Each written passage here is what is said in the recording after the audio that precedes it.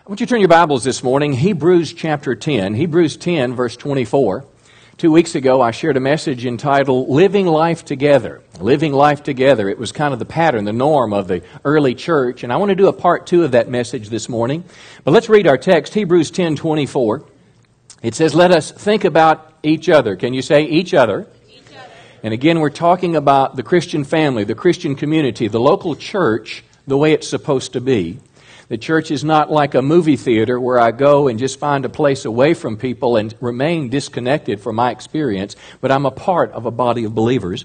Let us think about each other and help, say it with me, each other to show love and do good deeds. In other words, we're to encourage one another to stay on track in the Christian life, to stay focused, to doing that which is right. Verse 25, you should not stay away from the church meetings as some are doing. No different in their day than ours, but he's talking about the value of connecting with other believers. Don't stay away from church meetings, but you should meet together and encourage each other. And then it says, do this even more as you see the day coming. Do this even more as you see the day coming. Now, the day, of course, is referring to the second coming of Christ. So, how many know the Bible teaches us that in the last days, evil will become worse and worse? And how many see that around us? Well, if evil's becoming worse and worse, the value of being connected to a body of like-minded Christians is more important. Well, that's kind of the gist of it, living life together. And the truth that I've taught you last week was that God wants us connected to other believers. Satan wants to isolate us. Let me say it again. God has a plan that you would be connected to other believers, that you'd have friends, that you would have spiritual covering in your life, that you wouldn't be living alone. But Satan has a very keen intent to isolate you. If he can trap you in sin, if he can get you offended, if he can get you discouraged, lots of ways that he'll try to get you aside. Now listen, you'll still go to heaven as a believer in Christ, but how many know he makes your journey less effective here on this earth, and he tries to take what's best from you. Well, we're going to continue in that, but it's kind of basic about why in the world do we go to church anyway? Why are you here this morning? Why did you get out of bed? Some came last night, some came earlier this morning, but why did you take a couple hours of your weekend to come with other people? Did you come just for a sermon and a song? Or is there something more? And I suggest to you that there is indeed something more in the Bible, and that something more is that we're connecting with other Christians, other believers, so that we can serve the Lord together as we go through this journey of life. We have purpose. We have something that we do together as believers in the body of Christ. That's why we introduced to you our fall ministry guide. This is like a menu in a restaurant. When you go to a menu, of course, you go to a restaurant, you go out to eat at lunch, or you go out to a special dinner. Of course, they're going to, you open it up, and there's the appetizers, and there's soup and salad, and, then you look after that main courses, and if you're like me at lunchtime, you want to know, where's the lunch menu? And even at dinner, you may want to know sometimes, is the lunch menu still good? But you're looking at the menu, well, that's what this is. It's a place that we kind of get organized together where you can find lots of places to connect with other people and serve the Lord. Our church Facebook page is taken on another level. If you're not a part of that, join that, because it's a way to become family. Now, I'm going to take the thought of that Facebook page, and I'm going to talk about Paul the Apostle's Facebook page. You're looking at me like a cow staring at a new gate. You're saying, preacher, they didn't even have computers back then. I know, but he had the first revision. He had the first introduction of a Facebook page in Romans 16.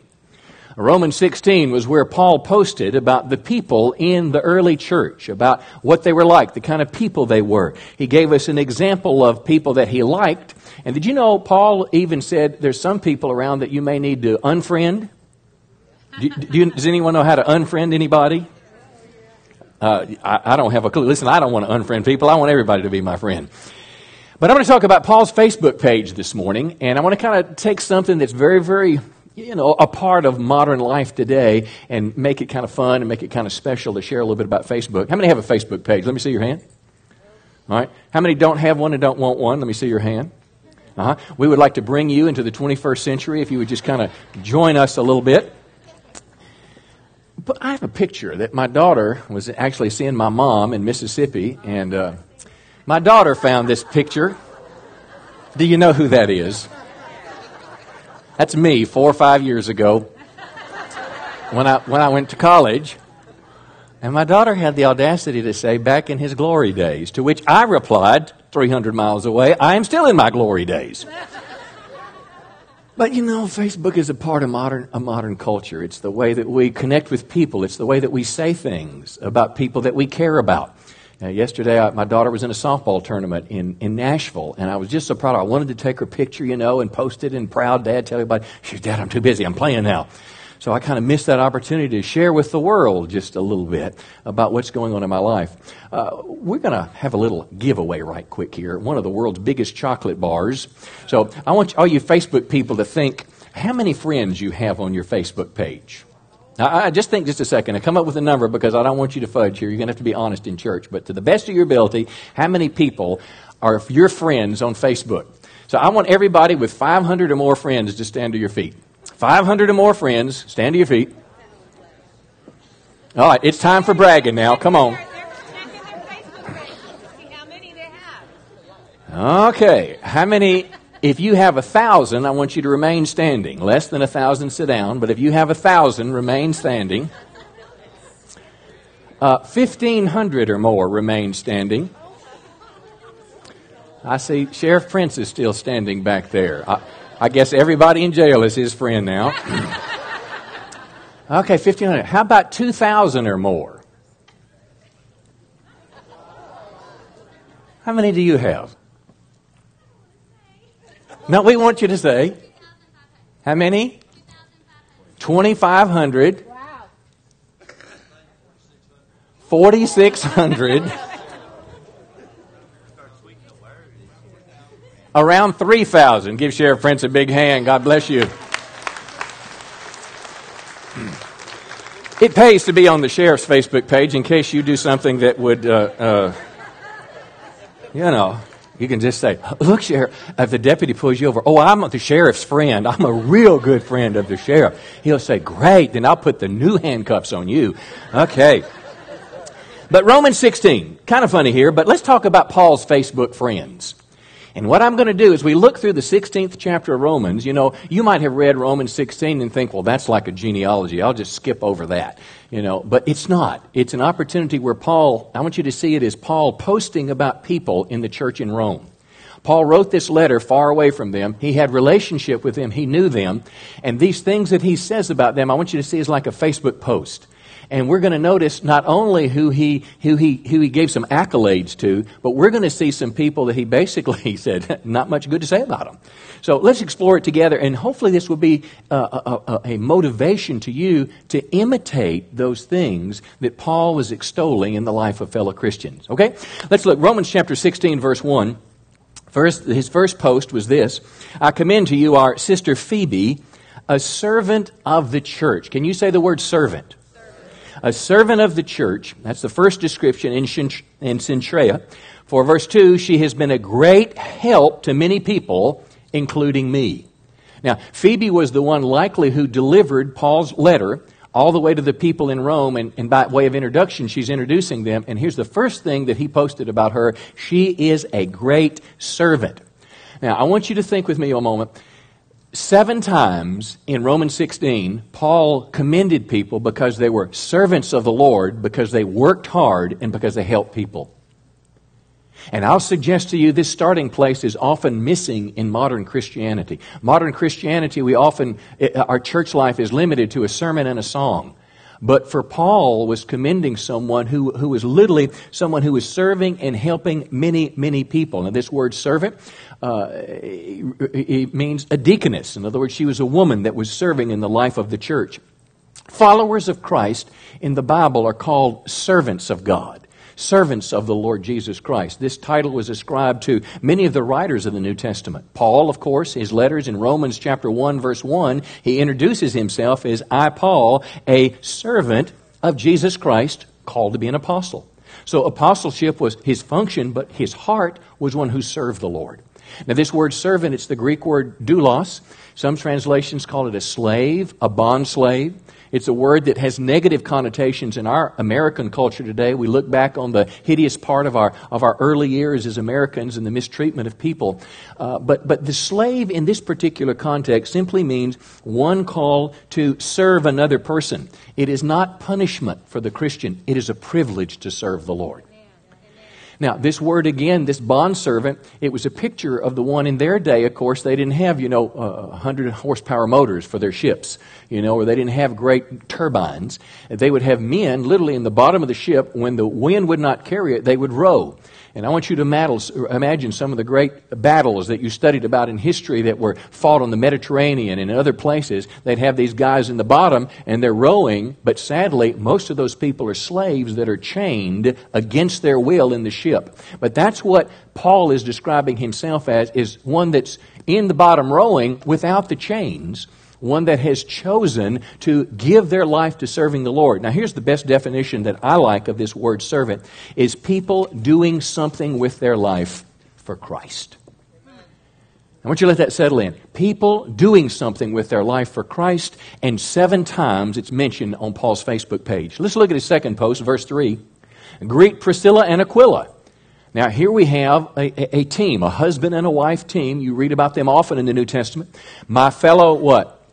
Workers, my fellow workers. So here we see it again, a servant, a worker. My fellow workers in Christ. And notice this phrase, they risk their lives for me. That is, in the service of the gospel.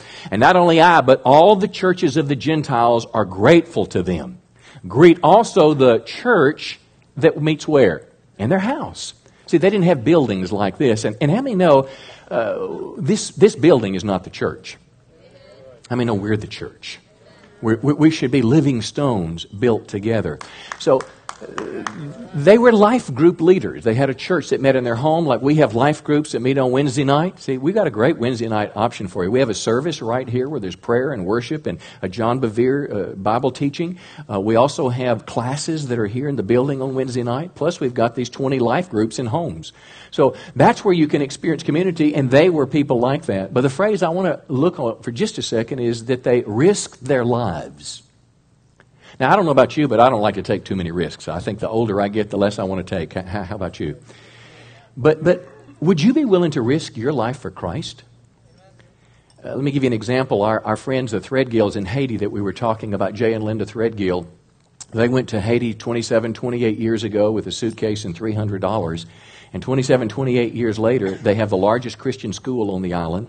They've planted 25 churches on that small island. Each church has a school that gives the only public education these kids get. Each kid gets a meal. You do the little cans that we have, the little change cans you see around. That money goes to feed those kids. And before the earthquake, they were having 8,000 people on a Sunday. They'll have crusades. They might have 25, 40,000 people come to these crusades. So they've literally changed an island in 27 years. But I want you to think about this. They have endured, I don't know the exact number, but 6, 8, or 10 different government coups on the island. Now, what that means is they don't like the person in power, and somebody else says, I'm taking your job. In America, we have an election. In Haiti, they get their guns and as many people as they can, and they storm the palace. They begin to burn things in the streets, and you need to get out of there. Well, not too many years ago, I think a couple years ago, before the current president was there, they got to get out of there. So they go to the airport. It's Jay, his wife, and I think their oldest son is probably 22. And they're at the airport waiting to get in the door. It's a huge line of people that are there. A truck pulls up. Imagine a little Chevy, S10 with 600,000 miles on it. And it pulls up with a half a dozen guys with machine guns. Well, what they're there for is they're there to kidnap as many people as they can, to ransom you for money.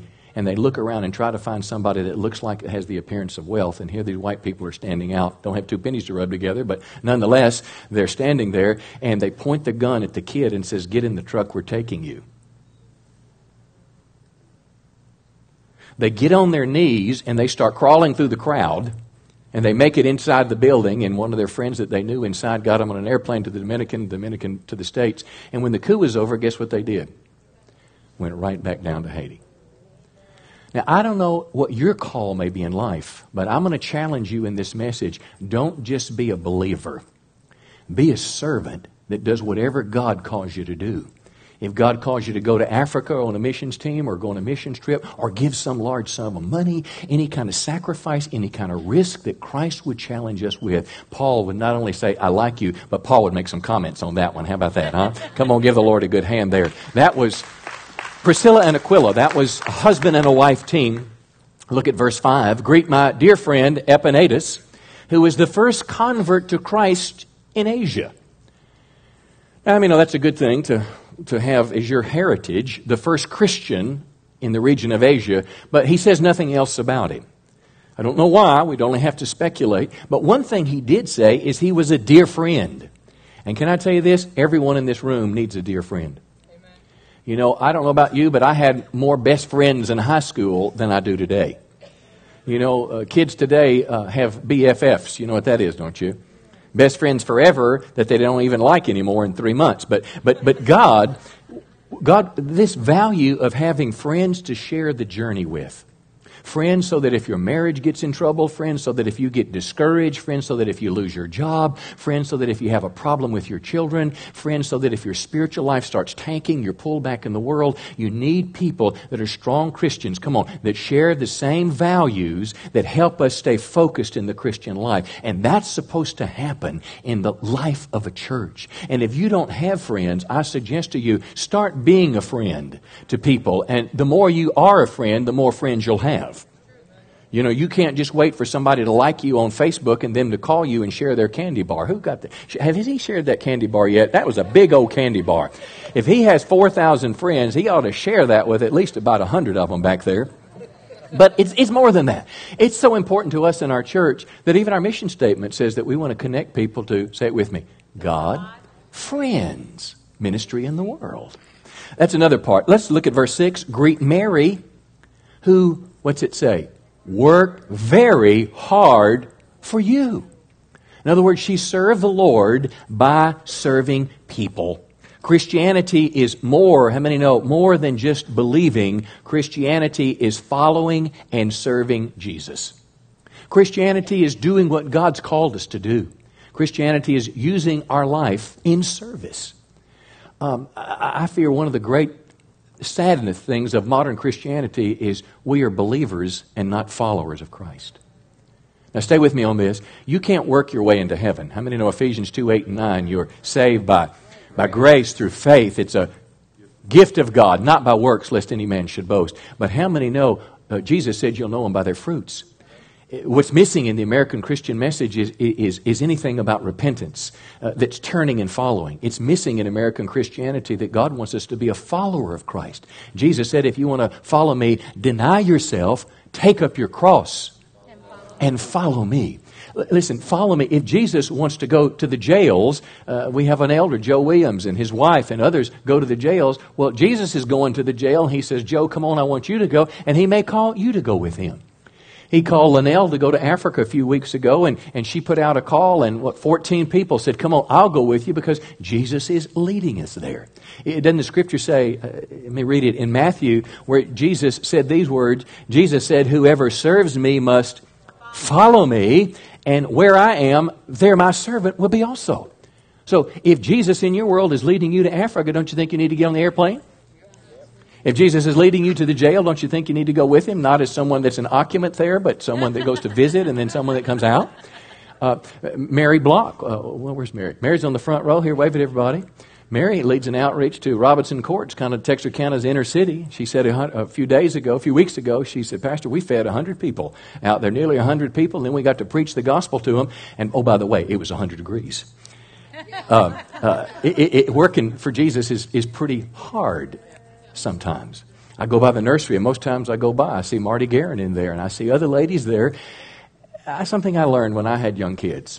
I can change my kid's diaper, but it's a little more challenging to change your kid's diaper. And as all the choir said, well, it's serving.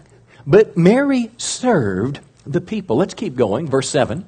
Greet Andronicus and Junias, my relatives, listen to this one, who have been in prison with me. Now, mind you, you're going to see as we go through this, some of the people on the page, he just said like, which means nothing. But these were his comments. He said, these folks were in prison with me. So here's my question to you. Do you love Jesus enough so if you ever had to, would you go to jail for him?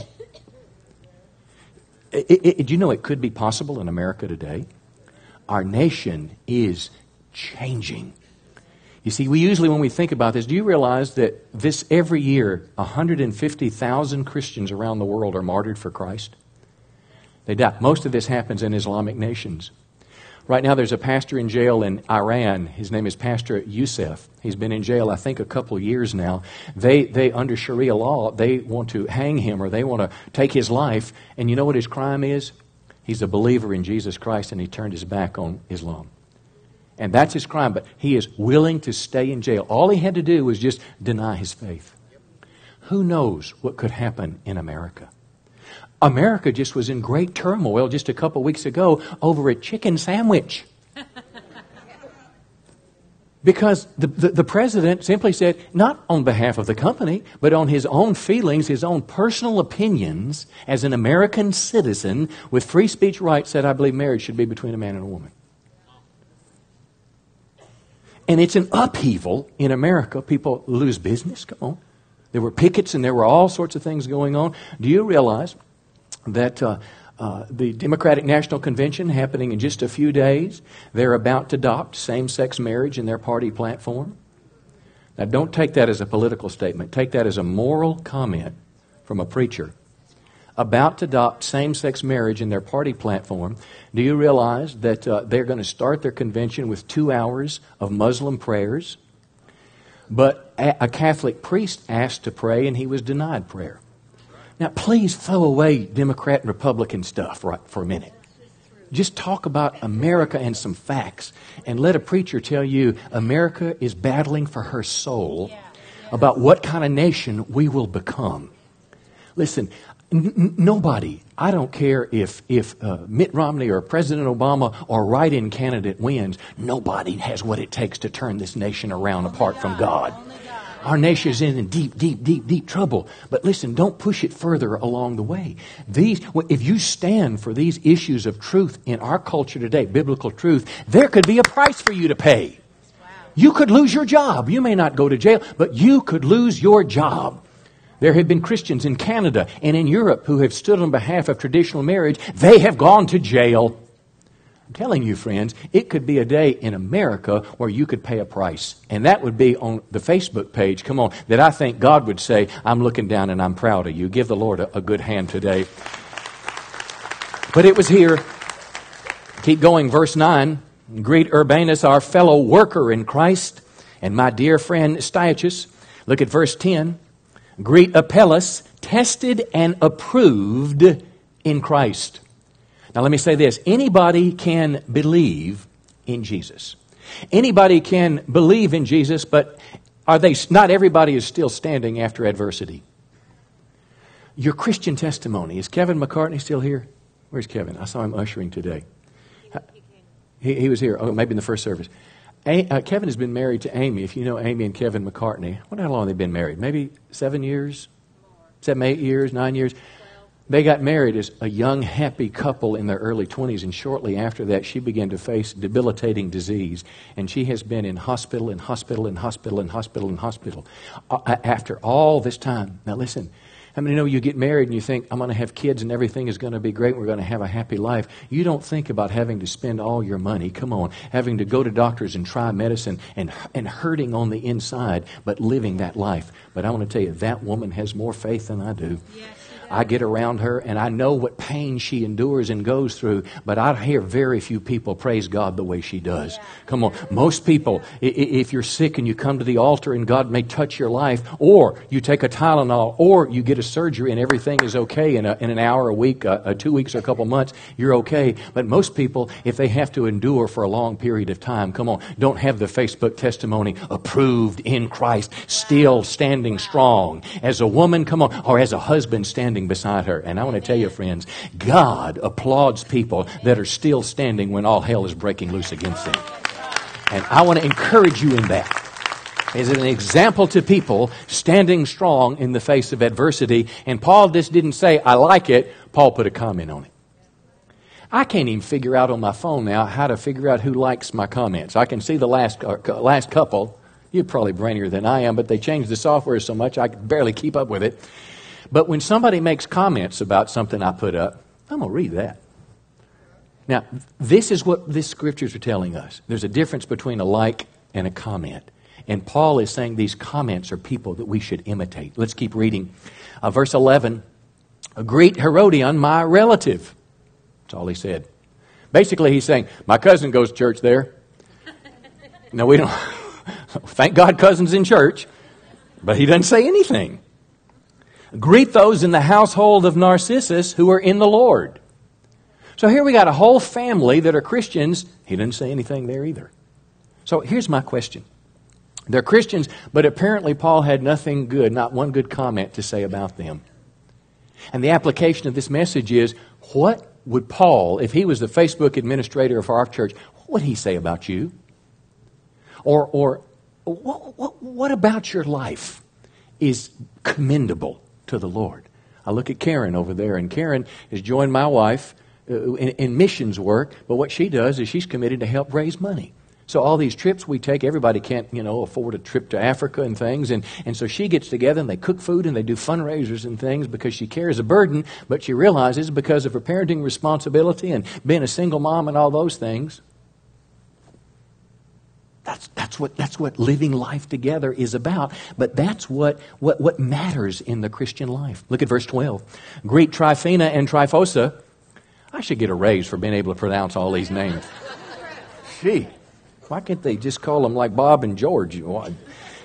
Greet Tryphena and Tryphosa, those women who work hard in the Lord. Greet my dear friend, another friend, Persis, another woman who has worked very hard in the Lord. Now, isn't it amazing that most of the hardworking people in the Roman church were women?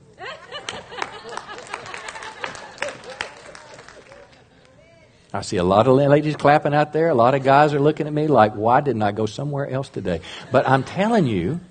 They need to look at Kids Zone. Who's in Kids Zone and Baby Zone? Mostly women.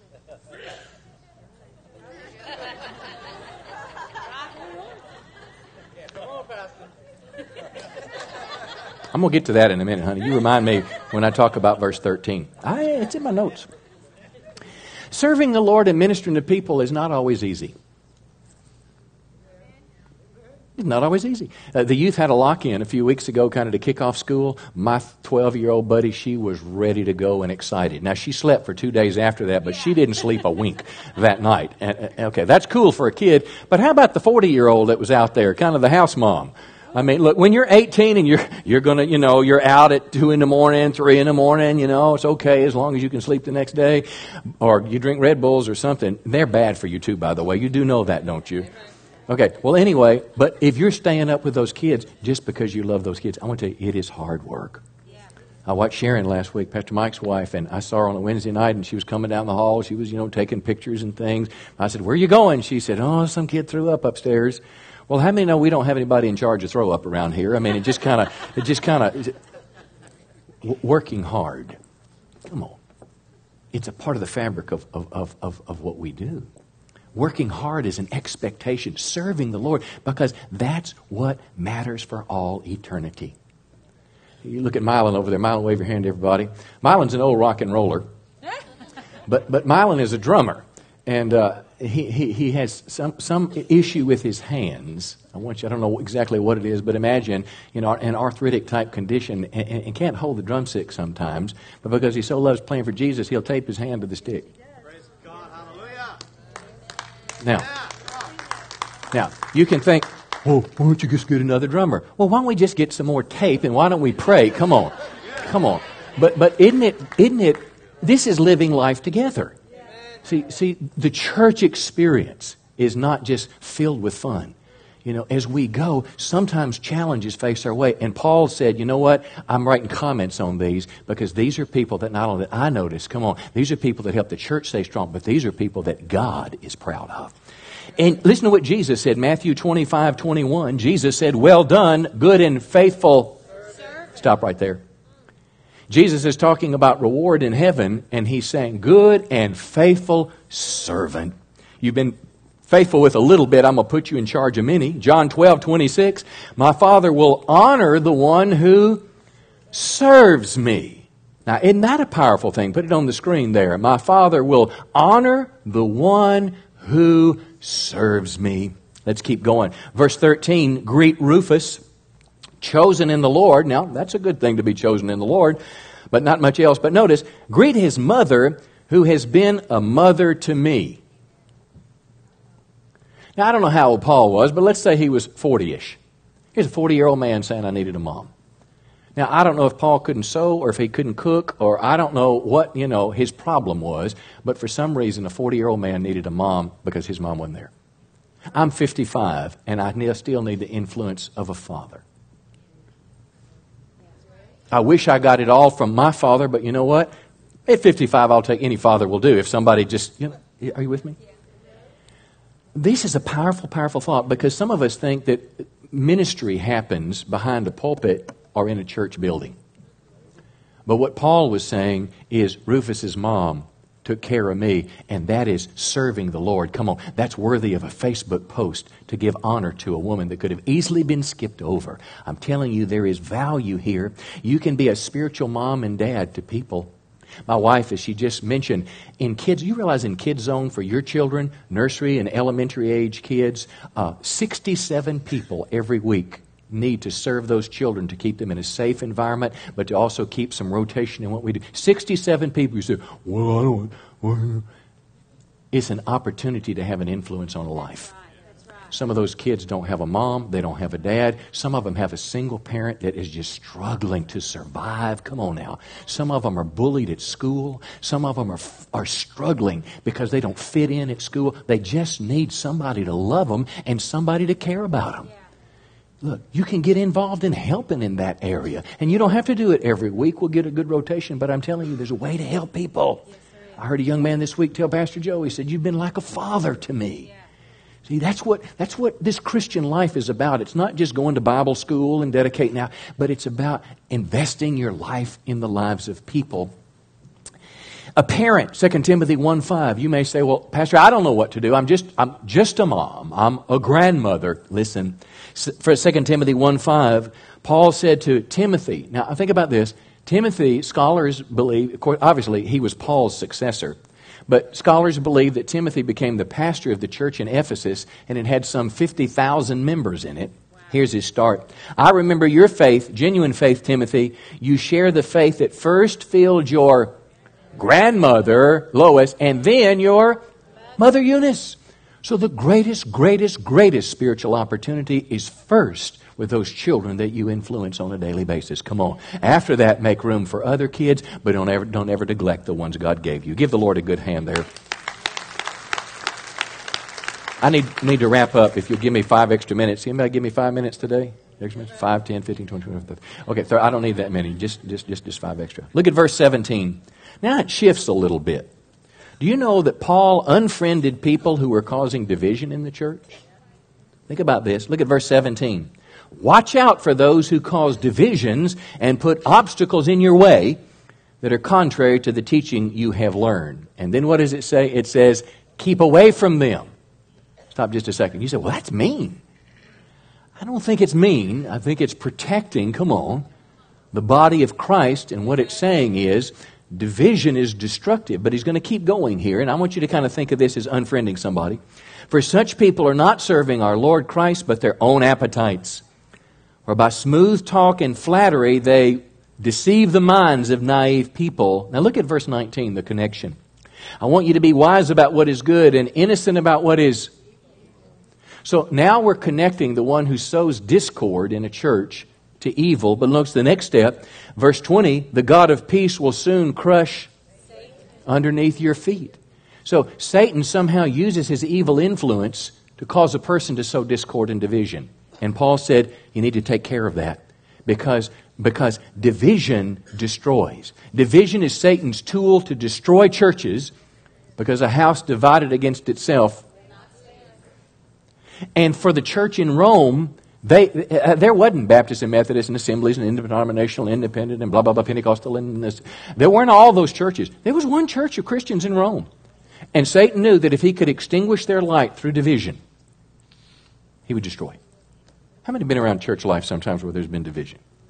Yeah, it's not nice. It's not good. But here's what Paul's injunction is. He's talking about them, how to handle this. Well, the first statement I would make is unity is the place where God blesses. And if we stay in unity here at Church on the Rock, God will give us an ability to influence more people in our community. I guarantee you, if the church was doing its job, our sheriff would have less to do. There wouldn't be robbery and shootings in Wake Village. Come on, I used to live there. There wouldn't be a shooting across the street from one of our church members if that person had been reached for the gospel. Come on. There wouldn't be drug dealers, wouldn't be dealing drugs. They'd be passing out tracts if the gospel is going out like it should. I mean, listen, if churches are doing what they're called to do, if this church gets together, plus with other churches around the country, we'll have a big church building in Haiti and they'll continue to pound against the gates of hell down there. But if Satan can divide and destroy, listen, and he wants to do it, and he wants to do it through people. But let me say this to you. Ephesians 4:3, make every effort to keep the unity of the Spirit. What does that mean? Work at it. Don't just let yourself unlike somebody because it's easy. And here's the deal. Don't ever let yourself get in a position where you have to be unfriended. Jesus said these words to us because, you see, when conflict happens, when offense happens in a church, the common response is, I quit. It's not just church. That's what happens on ball teams, schools, best friends forever, BFFs, marriages, companies. I don't like it. I'm out of here. That's what culture does. It quits. It gets offended. It gossips. It takes on another person's offense. See, I don't even have to do anything to you. I just do something to your friend and then you're mad at me. Jesus has a better way. Listen to what Jesus said. Matthew 5:23. When you offer your gift to God at the altar, now their temple, the Jewish temple, but it's like saying this, when you go to church. The application to us, when you go to church and you remember that your brother or sister has something against you, you're not even having a problem with it. But you know somebody else is hurt, somebody else is offended, somebody else is whatever. Even though you're okay, Scripture says, Jesus said, leave your gift there at the altar and go and do what? Make peace with that person and then come and offer your gift. So I don't even have to be, and let me tell you what I feel like doing when I get crossways with somebody, I just soon I never saw you again. I just soon you hit the road, Jack, and don't you come back. And you would too. Because it's a whole lot easier to deal with a conflict and an offense by getting rid of it than doing the hard work of reconciling. Jesus said something else in Matthew 18:15. If another believer sins against you, put it on Facebook.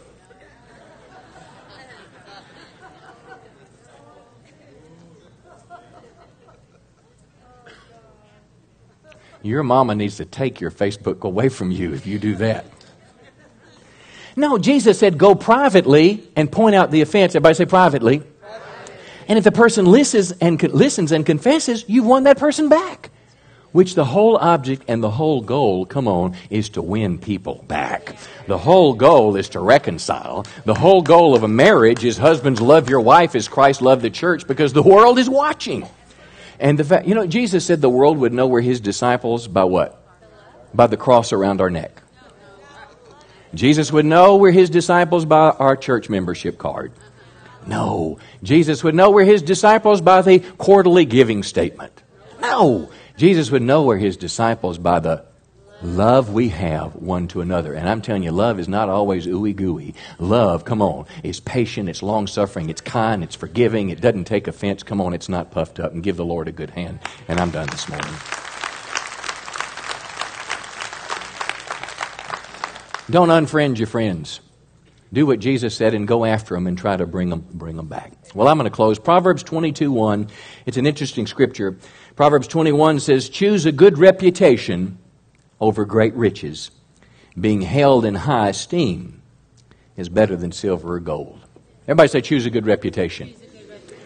Isn't that what a lot of Facebook is about reputation? One of our, Gary posted this week, he'd worked at Cooper for 40 years. And I just posted and said, I'm proud of you. And, that's a big, big thing to work hard for a living in one place for 40 years. Well, you know what? A good reputation, the Bible says, is more important than the kind of car you're driving. And what is a good reputation? A good reputation is what Paul was saying about people on Facebook. That's right. Not the ones he omitted. And think of how many people didn't even get their name in there. But it was the one that he described as a hard worker, as a servant, come on, as a mother to me. So if Paul were to be our page administrator, if he were to kind of show up here and he would say, I can take over that, I'm a computer whiz, what would he write about you? what would He write about you in terms of the community of believers? Would He describe you as someone that's faithful? Would He describe you as a good friend? Would He describe you as a mother, a father to other people? Would He say that you're a hard worker? Would He say the first word about you is that you're a servant of the Lord and you serve the Lord by serving people? I don't know. I'm asking. Because there's a more important question. Is not just what Paul would say. It's what does God say about you? I want to suggest to you that one day as you and I stand before God on that great day, you know, there's going to be two judgments. One's in Revelation, I think it's 21, and the book of life is opened. Well, listen, all that matters on that day is that you're on Jesus' Facebook page. How many know that you're a believer in Christ? But then there's what's called the Bema seat, or the judgment seat of Christ. It's Corinthians that talks about that, where one day believers will stand before God, and it won't be a heaven or hell judgment, it'll be a rewards judgment. And is it just possible that maybe an angel is keeping a Facebook page on you? I mean, how in the world is God going to remember everything we've done? Come on, every vain word that's said. He knows every hair on our head. But somehow God is keeping track. And somehow God is posting and watching you. Every dollar you put in the Bible Globe, every time you serve in the nursery, signing up for Kids Zone, being a life group leader, sharing your faith, coming for prayer on a day that's not comfortable, fasting, sacrificing, giving money for Haiti or whatever it is, taping your hand to a drumstick one more time. Isn't it just possible that God is watching those things? And one day He wants to say to you, come on, well done, good and faithful. Give the Lord a big hand. I'm done this morning. Why don't you stand to your feet today? I'd like to pray for you.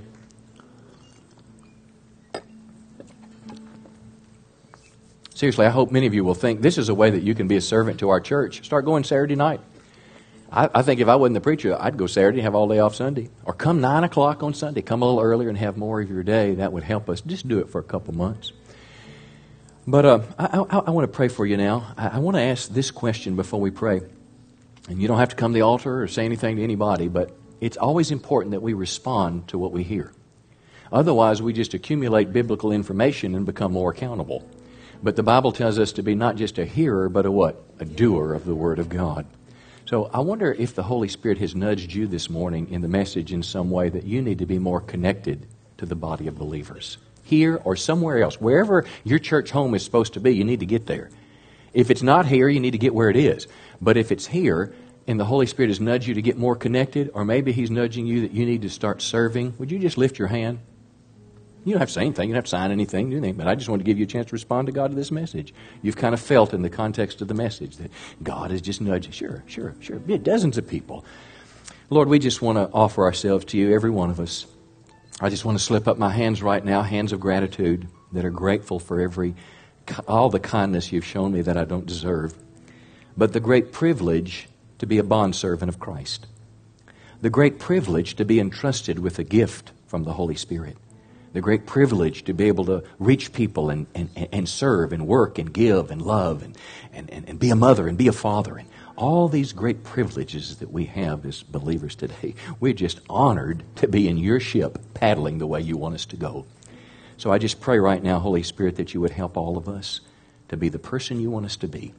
So on that great day, you'll say, well done. We're going to close with a prayer around the altar this morning. I sure hope, if you're new in our church, that you'll come Wednesday night to that Connect class. That's the best way I can tell you how we can help you make your journey into the life of our church. Stop by that Connect room anytime. Let us help you make that step in. Our prayer team is going to come up in just a second, and I want to offer prayer this morning.